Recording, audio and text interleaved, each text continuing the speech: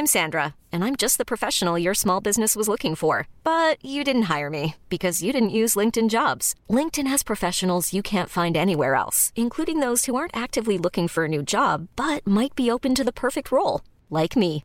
In a given month, over 70% of LinkedIn users don't visit other leading job sites. So if you're not looking on LinkedIn, you'll miss out on great candidates like Sandra. Start hiring professionals like a professional. Post your free job on linkedin.com/achieve today.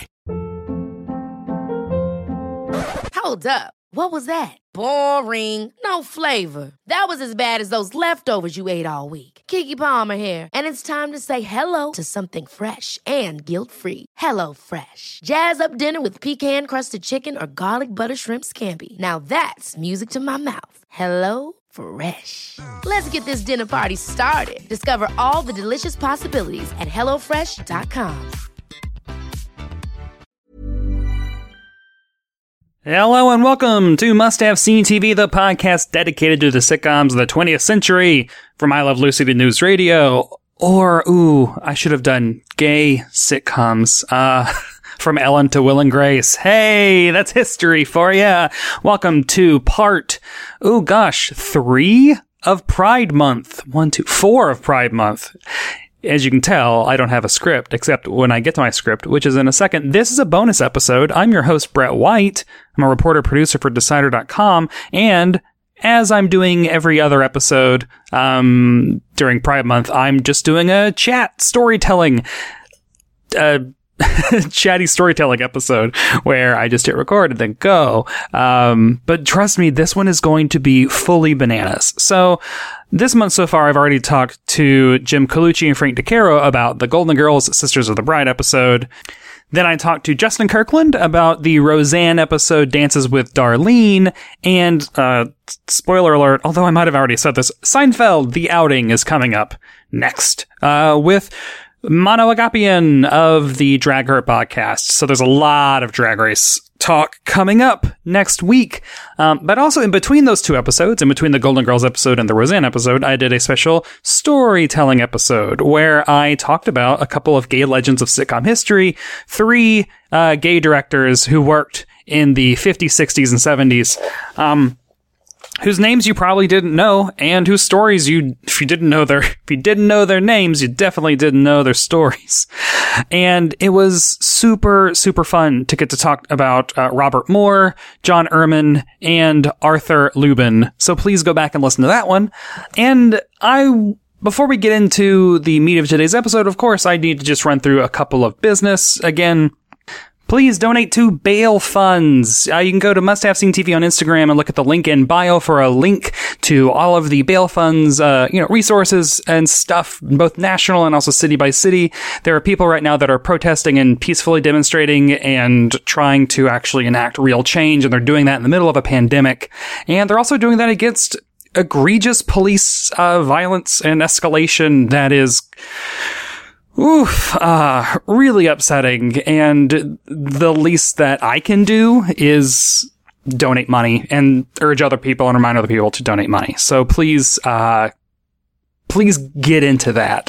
If you link in bio on Instagram, or y'all can just Google National Bailout Fund. Any help is greatly appreciated during this horrible time. So now let's get into what we're going to talk about today. So I wanted to do another episode like I did last week about directors and find 3, writers this time and highlight them and tell their stories and get into all that. And let me just tell you that it was hard to find writers. Apparently directing is a much gayer profession in the sitcom world than writing. We all know acting is the gayest. There's a lot of queer actors that I can get into, and we'll hopefully get into in the coming weeks. But let me just look at so there are 132 people have written on the 92, 93 sitcoms that I've covered on the show. So it's, 132. And I found 5 gay writers. And I don't know if it's because it's harder. there was a lot more information about directors' personal lives out there than writers' personal lives. Director IMDb pages have birthday, death day, spouse, usually. There's a lot more information for some reason for directors. Writers, I don't know if it's because we're a reclusive bunch. Maybe that's why I'm not a successful writer, because I'm not that reclusive and I'm a showboat. But I only found 5. Gary Dontzig, who wrote Murphy Brown, Jeffrey Cleric, who wrote the Mad About You episode, Jamie Wooten and Mark Cherry, who together wrote 2 of the Golden Girls episodes that I have discussed, and Kenny Solms, who was a writer on The Carol Burnett Show. And, I mean, truthfully, the thing that I really like about this project is going really far back. Like Arthur Lubin, a man born in the 1800s, is like the prime example of that. I really like getting into old Hollywood and finding the queer, gay sides of things that we normally perceive as just very straight, because, you know, your conservative family members just think that gay people were invented in the 70s. If then. So I like doing that. And the problem, not really a problem, but the twist on those 5 writers is like they're all still working, still alive. I mean, Kenny Solms actually is, you know, more classic, got to start in the 60s and 70s. So I did a lot of research on him. But instead of doing 3, after I was doing research on someone else, I was like, this is the whole episode, because this story is truly wild, truly next level. I thought I knew everything I knew about this man, but I did not. And that man is Dick Clare. Dick Clare, the overview of Dick Clare and his connection to Must Have Seen TV is that he is credited as the co-creator of Mama's Family, which he is. He is the co-creator of the Family sketches from Carol Burnett Show that were then spun off into Mama's Family. And then he also wrote 4 episodes that season, including the pilot. So yeah, he's the co-creator of Mama's Family. He's also credited as the co-creator of The Facts of Life, which I have yet to do on this show, and It's a Living, which is a short-lived sitcom that, I don't know, Wikipedia says the first 3 seasons are on Tubi, so I need to fire up my Tubi account and get up in that, because why not?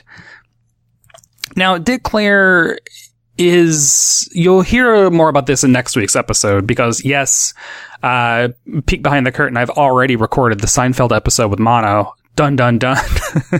But I talk a lot in that episode about how particular, deep into semantics and the weeds I am when it comes to talking about queer figures in history and whether or not to include them in things. I'm very thorough about fact checking, and I'm always on the hunt for like the concrete was gay. This person was gay, whether it is them saying it, one of their friends or family members saying it posthumously. Like, I'm always looking for that. It's a reason why Agnes Moorehead I don't talk about during Pride Month, because even though she's widely considered to be a lesbian and has been, you know, adopted by lesbians as a figure, and I'm definitely not taking away I'm not trying to take that away from people that cling on to Agnes Moorehead as a gay icon the way I do Paul Lynde and Charles Nelson Riley. Like, I'm not trying to take her away. But in terms of like my journalistic integrity brain, I'm like, as if I'm going to get sued for libel or slander. I'm like, I don't want to include someone in a thing if they might not have been. And I've read a lot about Agnes Moorehead, and there's a lot of like weird speculation. I found a book about lesbians in old Hollywood, and even in that book, they're like, oh, there are plenty of stories about Agnes Moorehead, but she herself never, ever told anyone herself. And a lot of the quotes around it are Paul Lynde, who a lot of people hypothesize is just being a catty bitch. And they're like, you can't, like, Paul Lynde is not a trustworthy narrator. So that is a long roundabout way of saying that I can't find proof that Dick Clare was gay. And so that is why this whole episode is, I don't know, a step into uncomfortable territory, sort of. The thing is he was definitely gay. You have to read between the lines like you do with a lot of people that were, you know, born in the 30s and died in the 80s. Like, you have to assume. And so there are these 4 things. He never married or had children, which, if you are a scholar of gay TV history, that is red flag numero uno, never married or had children. He met his writing partner, Jenna McMahon, in West Hollywood, which I did the research, and WeHo has been a gayborhood since Prohibition. Yeah, The gays have been flocking to West Hollywood for a long time. And actually, West Hollywood had its own pride protests, its own, like, demonstrations against, like, policing and stuff in 1967, which is 2 years before Stonewall. That's, I don't know, super cool information. I am going to do more research into that outside of this podcast. He also, point number 3, wrote the gay episode of Mary Tyler Moore that I definitely talked about in passing on this episode, on this podcast, but never devoted a whole episode to, which hopefully that will change, maybe soon. I don't know. He wrote the gay episode of that starred Robert Moore, who I talked about last week. So that's point 3. And then point 4, he died of AIDS. And that's just to be blunt, and it is like the fucking grim period that when you get a magnifying glass out, it's a skull. To look, it's like, yeah, never married, had children, hung out in West Hollywood, wrote the gay episode of Mary Tyler Moore Show, died of AIDS. That's the outline. I mean, also, essentially, that is the outline of what we're going to be talking about today, except I'm leaving out one truly wild through line that I learned a lot about, and just wait. Just wait. So, the story of Dick Clare, gay legend of sitcom history. He was born Richard C. Jones on November 12th, 1931 in San Francisco. No, I mean, I guess that's also a sign of him being gay. That's not true. Where you're born doesn't determine your sexuality. But, I mean, San Francisco is like the gayest city in America. So, like, coincidence. And he died November 12th, 1988. Of AIDS. Over the course of his life, he was an 8-time Emmy nominee for The Carol Burnett Show, then Carol Burnett and Company, and then also Soap. And he actually won 3 Emmys for The Carol Burnett Show. So, the dude won. The dude, Dick Clare made a huge mark on television, and we don't talk about him, ever. And that's going to change right now. I don't know a lot about his early life. Honestly, like, finding out things about him was hard until I hit pay dirt, which we'll get to. I'm really like teasing this, but like it is so worth it. I had to do a lot of research on his writing partner, Jenna McMahon. Actually, it's like her Wikipedia page has more info about him and about his early life than his does. But he served in the military from 1955 to 1957, and then he met Jenna McMahon in 1961. So Jenna McMahon like moved to California. She studied with, she studied like acting and stuff. She opened a playhouse in West Hollywood and started with teaching acting. That's where she met Dick Clare, and they really hit it off. She was about like 6 years older than him, so I think she was born in 25. So she was the senior of the two. And they formed a comedy duo that performed in nightclubs. She apparently played the ditzy blonde, and he was, I guess, the straight man, ironically. And the two of them, there's a lot of this type of thing in the 60s where it is a gay man and a straight woman, and they are playing husband and wife. I also did research on Kenny Solms from The Carol Burnett Show, and this is his story as well, just like 5 years earlier. Like, he met Gail Parent, and the two of them formed a, air quote, husband and wife comedy duo, and they became writing partners on The Carol Burnett Show at the beginning, whereas Dick Clare and Jenna McMahon were writing partners at the end. So, like, there is this, like, there's, like, this weird parallel. So that was a thing. So, you know, I guess I kind of think about, like, who are the straight women in my life that I could have been, comedy partners with in the 60s? Oh, what a time it could have been. So this is where we're gonna get into the thick of it. Because in the 1960s, at some point in the 1960s, is when Dick Clare got involved in the Cryonics Society of California. Yeah, I'm talking about cryogenically freezing bodies, freezing heads, freezing you up, hoping to thaw you out in hundreds of years when cures are discovered. It's Futurama, basically. This is Futurama. So his sister, Claire Martin, was a New Jersey librarian and children's book author. She was quoted as saying after he passed that he was always a very unique person, like a visitor from another planet trying to figure things out here.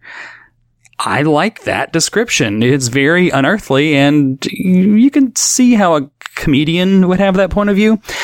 In 1987, Dick Clare himself gave an interview where he said, and I quote, literally, "I've always thought death is a bummer. I remember when my father died, I had a fantasy about popping him in the freezer like an ear of corn, but I let that go. He did not let that go. He got back into it. He also said to the interviewer, to me, cryogenics is a way to stay alive. It's like taking aspirin or vitamins. So in the 60s, he started to dabble. So let's just like put that in the back of your mind. Let's move on. In April 1966, Jenna and Dick get on Art Linkletter's Hollywood Talent Scouts, which was like a short-lived show that talent, like already established Hollywood people, I think would bring on people that had never been on television before. Kind of like a, America's Got Talent kind of deal. And they were on there as a comedy duo. This was like a turning point for them because then they just started popping up literally everywhere on television. Like the next year, they start a run on all these variety shows, which I'll get to in a second because, oh, here it is back again. In late 1966, Dick attended the founding of the Cryonic Society of California. So he's getting organized.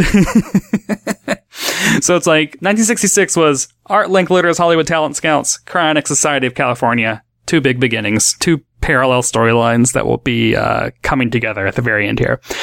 So from 1967 to 1972, Dick Clare and Jenna McMahon appeared as a duo on The Dean Martin, Joey Bishop, Mike Douglas, Barbara McNair, Everly Brothers, and Johnny Carson's Tonight Show, all of their variety shows. So it's a bunch of variety shows. And they were just kind of like a fixture of all those. And they would just go on and do comedy.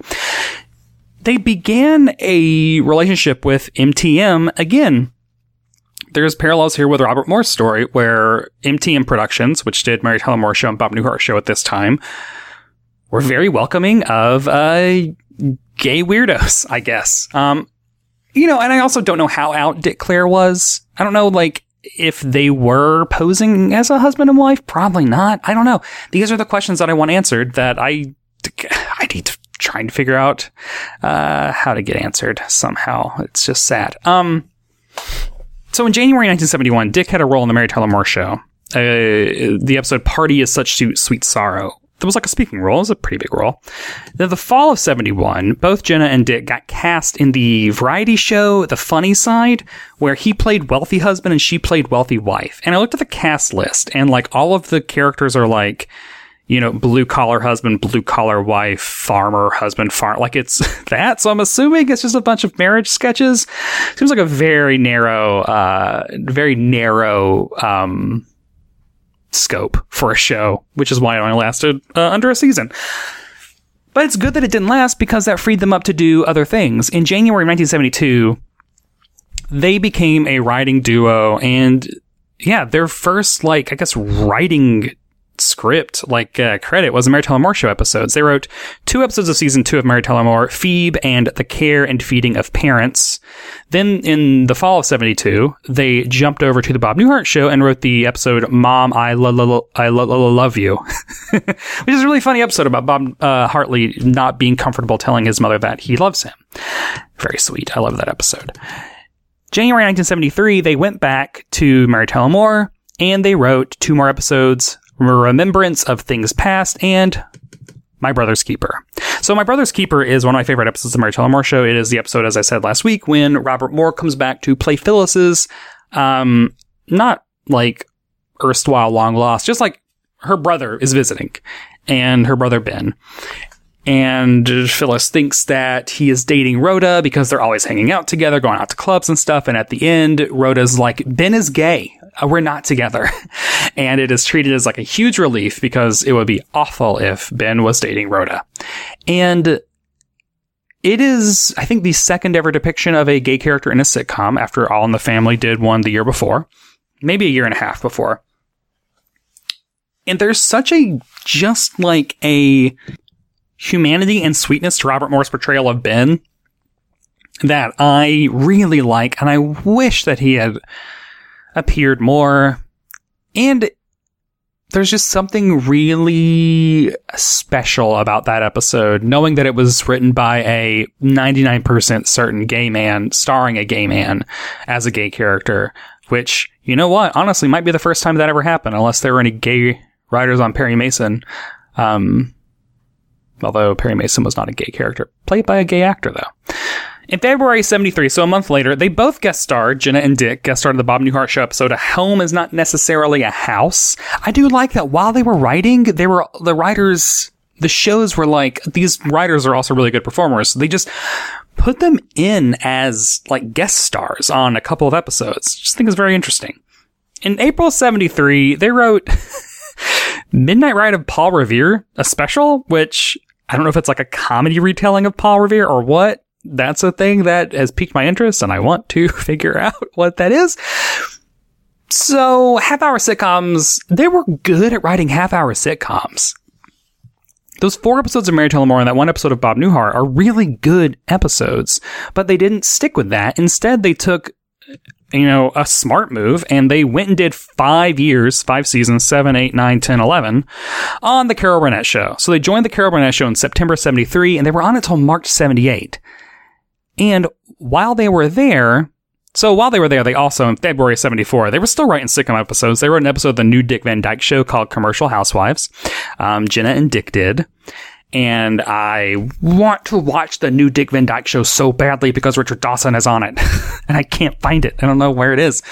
So March 74 is when, history is made. TV history is made. The Family, the sketch that would ultimately become the Mama's Family, debuts in March 74, season 7, episode 23 of The Carol Burnett Show. So, these sketches were created and written by Dick Clear and Jenna McMahon. They wrote them. It was their idea. They initially wanted Carol Burnett to play Mama, and they wanted just, a guest star to play Eunice, but Burnett was like, no, I'm going to play Eunice. She gave Mama to Vicki Lawrence. It's so crazy to think that Mama was not created just specifically around Vicki Lawrence, because it's just such a perfect match of character and actor. That's just so great. It was also Carol Burnett's idea to make the Family Southern, or have those accents, because Carol Burnett is from Texas, and this made Dick Clear and Jenna McMahon so mad. The Wikipedia summary says that they stormed out, they ripped up their pens and pencils and threw a fit because they were offended. Because they were convinced that it was going to offend Southerners. So they saw one read through, super mad, and then they did it at the live show, and everyone loved it. Everyone loved it a lot. It became the most enduring thing from the Carol Burnett Show, and they were like, oh, okay, cool, yeah, I guess you called that. You're right, cool. So yeah, we're going to write all of these, and there are going to be a lot of them. So they then wrote all of them, including the Eunice TV movie, and then Mama's Family. It's them. It's Dick and Jenna. They did it. October 1974, also while they're still on the Carol Burnett Show, they wrote an episode of Maude called Walter's Dream. Y'all, December 1977, they're still on the Carol Burnett Show, and they take time to go do Paul Lynde's 'Twas the Night Before Christmas special. Now, you ask me, Brett, you haven't wasted your time watching Paul Lynde's 'Twas the Night Before Christmas special. To which I respond, yes. Oh, I 100% have. The man, me, who throws Gomez Adams' Paul Lynde's Halloween special Halloween party every single year, where I dress up like Gomez Adams and then make everyone watch the Paul Lynde Halloween special. Yeah, you bet I tracked down 'Twas the Night Before Christmas a couple Christmases ago. It is unwatchable. And I love the Paul Lynde Halloween special. It's legitimately good. Okay, I'm truly biased. I'm truly I got Paul Lynde blinders on when it comes to that special, because it's awful, but it's so great. It's so great. 'Twas the Night Before Christmas is dramatic. It's serious. It's not as funny and campy. It's a narrative too. It's an hour-long story. It's not a variety show. It's truly wild, and it should still be on YouTube if you want to Google that and have a little Christmas in July next month. In May 79. So, they are done with Carol Burnett Show in spring 78. In May 79, I want to find out more about this. They're just brought on for the Different Strokes Season 1 finale, an episode titled The Girls' School. They don't write the episode. They just come up with the story with 2 other writers, Howard Leeds and Ben Starr. And that episode is a backdoor pilot for The Facts of Life. So, what is going on? It's Different Strokes brought in 2 ringers, Dick Clear and Jenna McMahon, to write to like come up with a story for two other people who wrote the script. So in August 79, Facts of Life starts, and Claire and McMahon are credited as the creators of the show, while Starr and Leeds are credited as developers. Claire and McMahon never wrote an episode of The Facts of Life, but because they like helped provide the story, helped break the story of that Different Strokes episode, they got creator credit, and then they got residuals. They got Different Strokes. No, they got The Facts of Life created by residuals forever. So I mean, like, you can retire right then, because that show ran until May 88. It ran throughout almost all of the 80s. 9 seasons. I mean, like, honestly, it ran all the way up until he died 7 months after it ended. Like, it ran that long. Many of us have those stubborn pounds that seem impossible to lose, no matter how good we eat or how hard we work out. My solution is PlushCare. PlushCare is a leading telehealth provider with doctors who are there for you day and night to partner with you in your weight loss journey. They can prescribe FDA-approved weight loss medications like Wegovy and Zepbound for those who qualify. Plus, they accept most insurance plans. To get started, visit plushcare.com/weightloss. That's plushcare.com/weightloss. Hold up. What was that? Boring. No flavor. That was as bad as those leftovers you ate all week. Keke Palmer here. And it's time to say hello to something fresh and guilt-free. Hello Fresh. Jazz up dinner with pecan-crusted chicken or garlic butter shrimp scampi. Now that's music to my mouth. Hello Fresh. Let's get this dinner party started. Discover all the delicious possibilities at HelloFresh.com. It's wild. So also in 79, let's get our other track. Don't forget about this part of the story. In 1979, Dick Clare became a suspension member of the Alcor Life Extension Foundation. And also throughout the 70s and also I guess into the 80s, he was like going to cryogenic social functions. He hosted holiday gatherings for the employees and stuff. He was apparently always at the Alcor Life Extension like offices. Like they all remembered him. They all knew him. He was a bud and a pal, and he made friends there. Now, Alcor Life Extension is... Now, trust, I did not do a lot of research into cryogenics, but from what I can tell, what I've gathered is when people talk about being cryogenically frozen, I do believe they're talking about specifically Alcor Life Extension Foundation. Like, that is the thing. I don't know how many other places are doing cryogenics. It seems like a very expensive, silly endeavor. I mean, that's no shade to Dick Clare. But I think that when people talk about cryogenics, they're talking about this place, this specific place. So in 1979, he's like, you know what? I'm becoming an official member, making it, we're committed to this. And also at that time, he and Jenna joined the writing staff of Soap.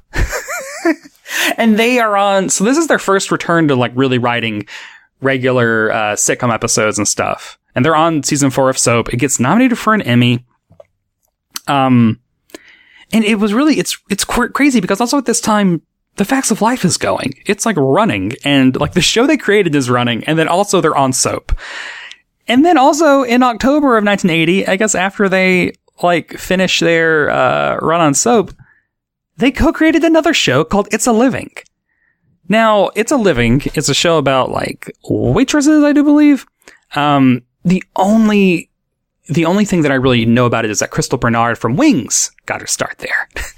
So that show, similar to Mama's Family, it had 2 seasons on a network. It was on ABC from 1980 to 1982, and then it was canceled, retooled a bit, came back in 1985, and it lasted until 89 for 4 more seasons. So a total of 6 seasons.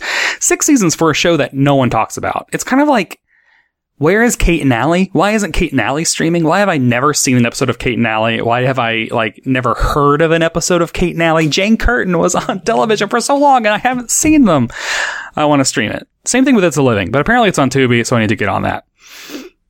Just like Facts of Life, they never wrote an episode of It's a Living. They came up with the story for, like, the pilot. They didn't write the script. And then, done. Like...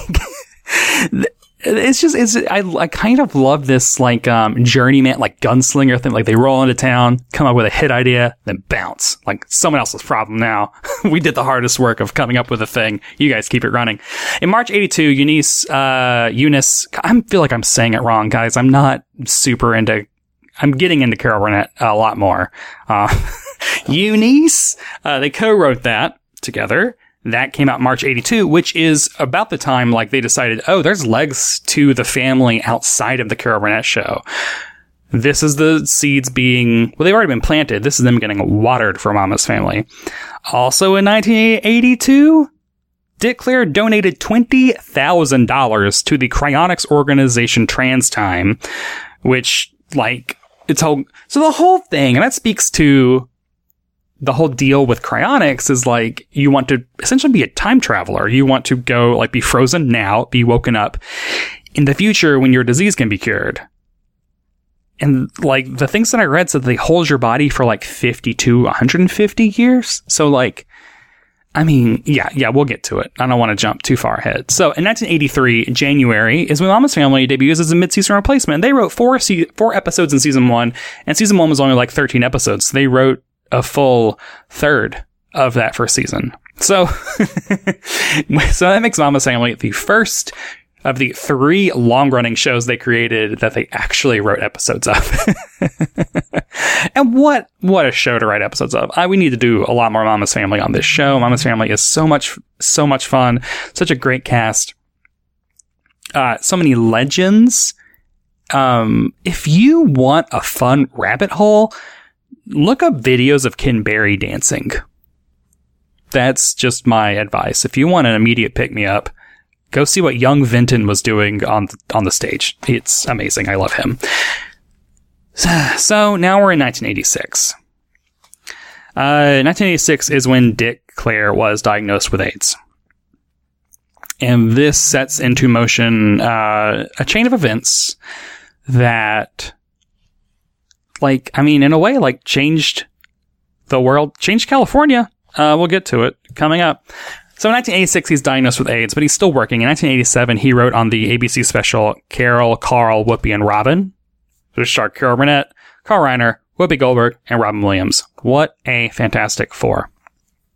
This is also the time.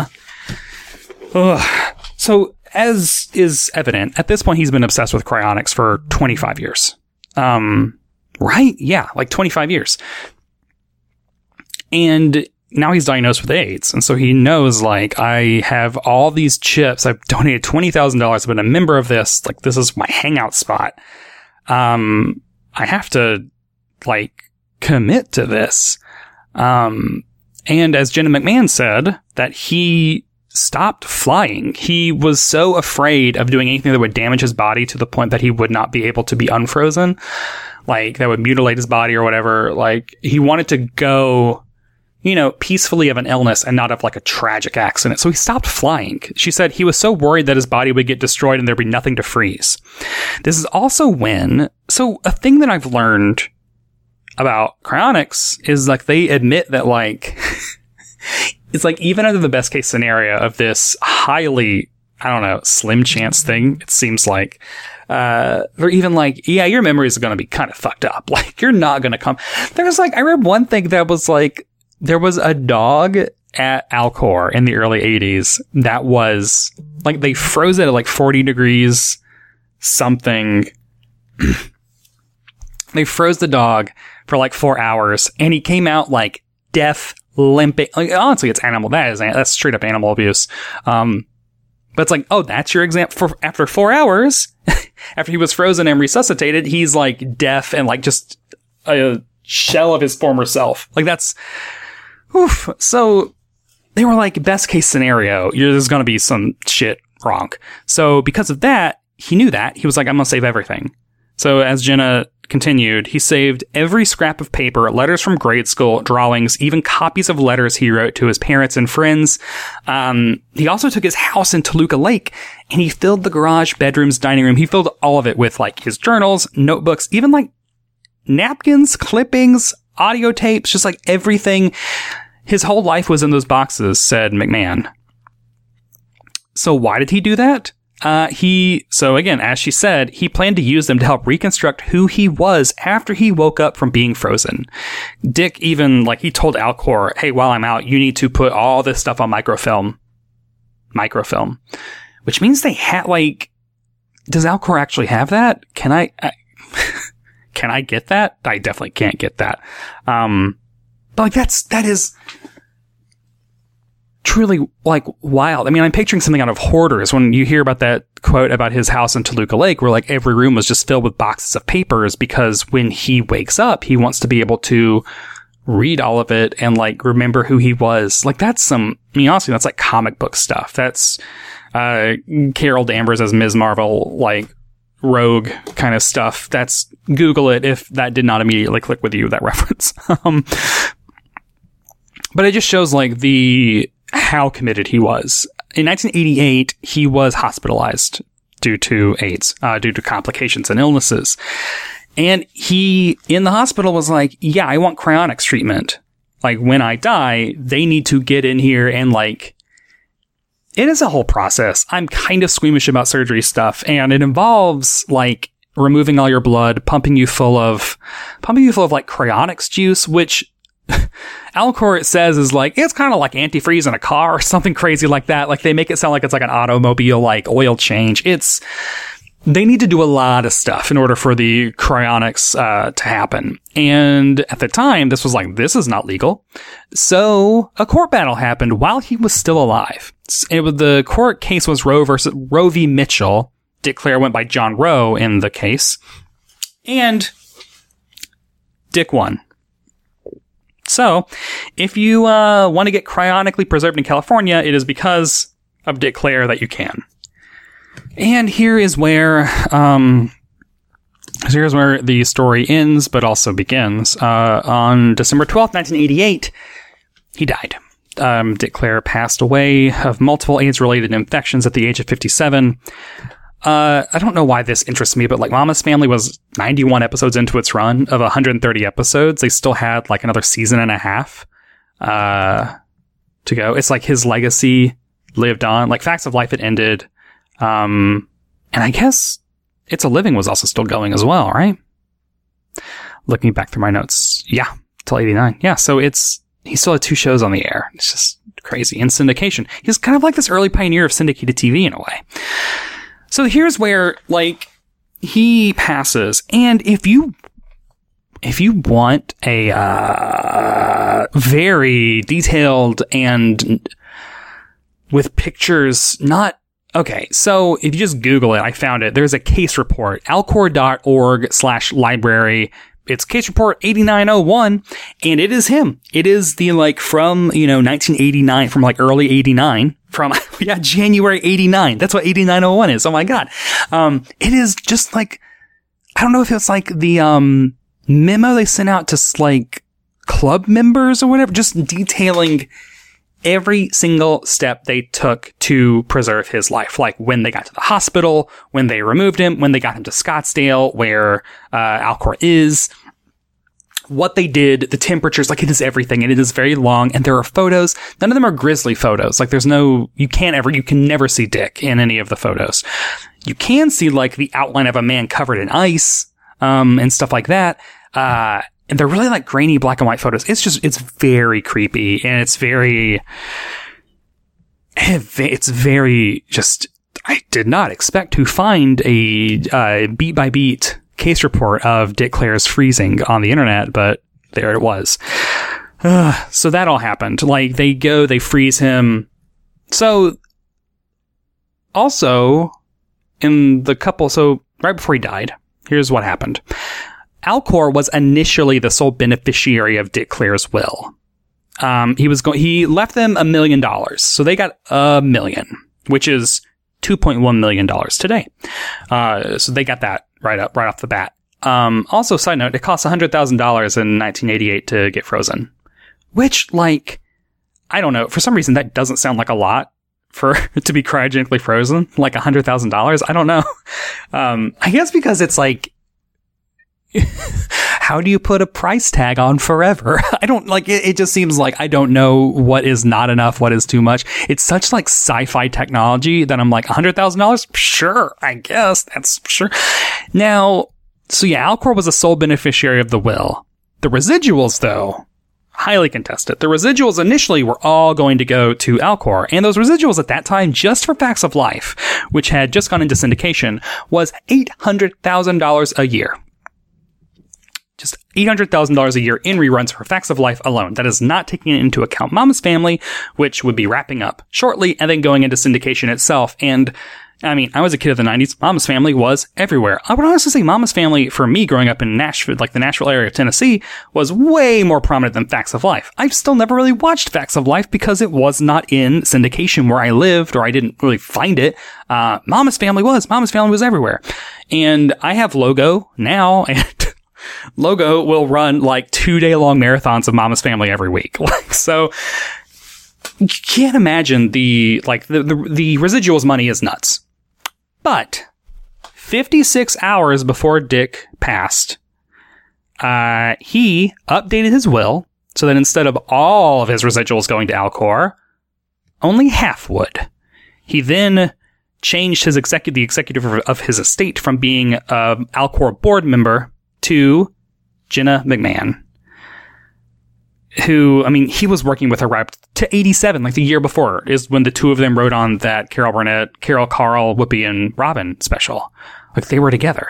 It's really beautiful. I did find this salty quote. So, the Alcor board member that McMahon replaced as the executor of Dick's estate was like, he was so mad that he said Jenna has probably never come closer to cryonics and defrosting lima beans.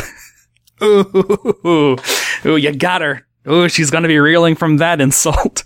So now, instead of all of the residuals going to Alcor, half would go to Alcor, and the other half would be divided between his sister and his 10 nieces and nephews. His surviving sister. I assume the word surviving is used, which I guess implies that he had other siblings that had passed by this point.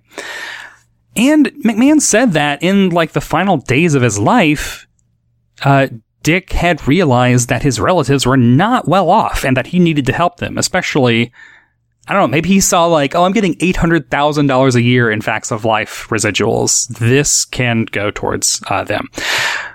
And just to like put the money in perspective, so Mama's Family, so like if $400,000, so in 1988, $400,000 is going to Alcor, $400,000 is going to the family. That is, in 2020 dollars, $866,000 a year. That means that, you know, if the residuals are still kicking along in 2020, which honestly they might be, because seriously, a lot of cable networks are built on Facts of Life and Mama's Family. His family members are getting $78,000 a year each. They don't have to work. Like, I don't know. Do I need to find a private investigator to find those nieces and nephews? I want to know more about the man. I want to know more about his life. I want to know more about their lives. Like, are you going through life being like, this is Mama's Family money. Mama's Family money bought me this car, bought me my education. Like, that's crazy. I love that. So yeah, he decided he needed to help them. And looking at those numbers, help them he most likely definitely has. But Alcor was not having this. They insisted that Dick was mentally incompetent and that he was totally disoriented whenever he signed that. They sued, they got legal about it. So Claire's family came back with 12 witnesses who were all like, he is competent. He was competent when he signed it over. And, so yeah, also both sides did agree that he was hallucinating. Jenna McMahon's attorney, Ronald Palmieri, said that, Dick said there were balloons coming off the wall, but he knew he was hallucinating and that there were really no balloons there. It was like a 60s acid trip. To which Alcor's lawyer was like, would you let someone on a 60s acid trip change their will? Which is like, come on, dude. He was hallucinating, but apparently he knew he was hallucinating. So, like, that's something.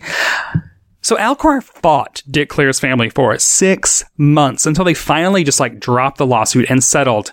And they even agreed to pay the legal costs for Dick's family. So the reason why they dropped the lawsuit and settled is because they realized that they did not have a shot in court because they're a cryogenics company. To which, this is an actual quote from Mike Darwin, Alcor's director of research, whose last name is Darwin. He said, "I think there was an anti-cryonics bias." They literally were like, if we were any other type of company, like a court would totally side with us. But because we're into freezing people using shaky science, also like, oh man, I should this Mike Darwin guy, he's not a scientist. He had like some other profession. I can't remember what it was, but it was like, he's not even, like, he admits that he doesn't really know what's going on. So yeah, there was an anti-cryonics bias, and that is why they dropped the lawsuit, and Dick Clare's family got half those residuals every year. Jenna McMahon, she did not like Alcor at this time. Obviously, they just accused her writing partner and presumably best friend of almost 30 years of lying and being cuckoo in order to get a lot of money, even though they were already $400,000 a year is a lot of money. She said that she was still happy that they were going to be taking care of him indefinitely. The quote that she said around this time was, "I told him that if there was any problem with Alcor, I'd freeze him myself. That was all he really wanted out of life." So, that's friendship. I mean, that's weird, but it's friendship. Like, she knew that's what he wanted. That's why she fought so hard. Dick Clare's body is still cryogenically frozen at the Alcor Life Extension Foundation in Scottsdale, Arizona. 1,731 bodies are there as of August 2019, in addition to that, 33 animals. Dick was the 9th human to be frozen. In 1992, Jenna McMahon, she barely continued. Like, after he passed, she was a producer on Julie Andrews' very short-lived sitcom Julie, which lasts 7 episodes, and then she retired right after that. And presumably she could have retired a lot sooner, because if Dick was getting that much money for Facts of Life residuals, she's also getting that much. God. And then Jenna McMahon died of heart failure on March 2nd, 2015 at the age of 89. And I don't know, I'll leave on this quote from Jenna McMahon about him. His sister asked me if he was ever really happy, and I honestly don't know. He was always so worried about the future, about living forever.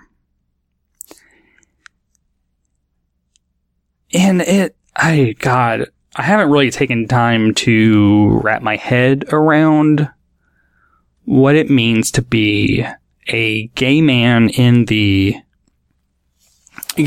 in the 30s, coming up in the 60s and 70s, having all this success, and then getting AIDS, I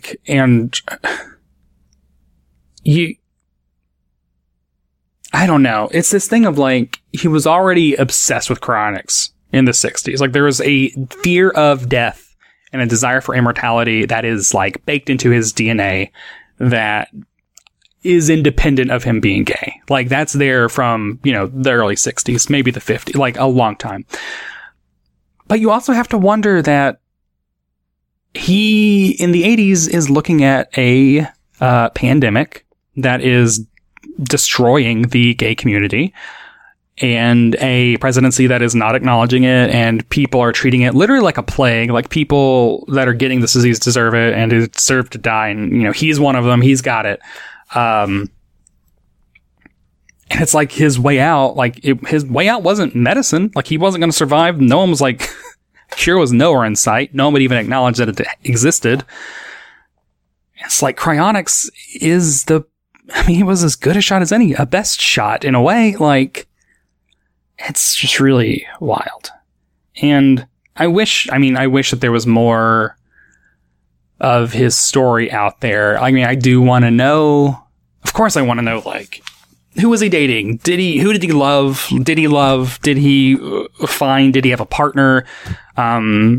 was he, just like his sister asked, was he ever really happy? I mean, Jenna didn't even know that. She was presumably, like, by his side all the time. I don't know. But when you look at the things that he accomplished, 5 years on Kara Burnett Show, writing some of the best like one of my favorite episodes of the Mary Tyler Moore Show, co-creating The Facts of Life and Mama's Family, like really like co-creating Mama in that show, like also becoming such a gay touchstone as well. God, there's a whole other discussion to be had about the drag of Mama's Family. Vicki Lawrence is in drag when she's doing Mama. And there's just such it's why me and my husband love it. There's such a good gay sensibility to that show. And I think you can owe a lot of that to the fact that Dick Clear was there. So that is Dick Clear's life summed up. Hopefully.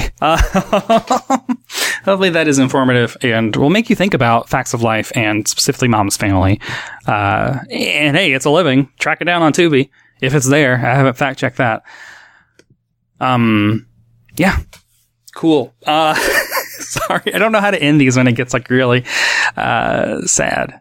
But hopefully now you have something to think about when you watch Mama's Family. That is truly, like a story that I did not know before I started digging. I knew that he was cryogenically frozen. I did not know all that, like numbers and quotes and all the legal battles. And it's a great story. And he is living forever. As I said, Mama's Family, The Facts of Life are still on TV. He should be on streaming as well, but they're on TV. And that is it for another Must Have Pride episode of Must Have Seen TV. I want to thank everyone for listening. I got good feedback about the director's episode, and that means a lot to me. I've gotten really good feedback about the Golden Girls one. I hope y'all are also listening to the Roseanne one and enjoying that. Hope you enjoyed this one. I did not drink during this, so hopefully there weren't any slurping sounds. Please rate and review the show in Apple Podcasts. This is, just to be blunt and honest, I have 3 1-star reviews on iTunes. I have 45 star reviews.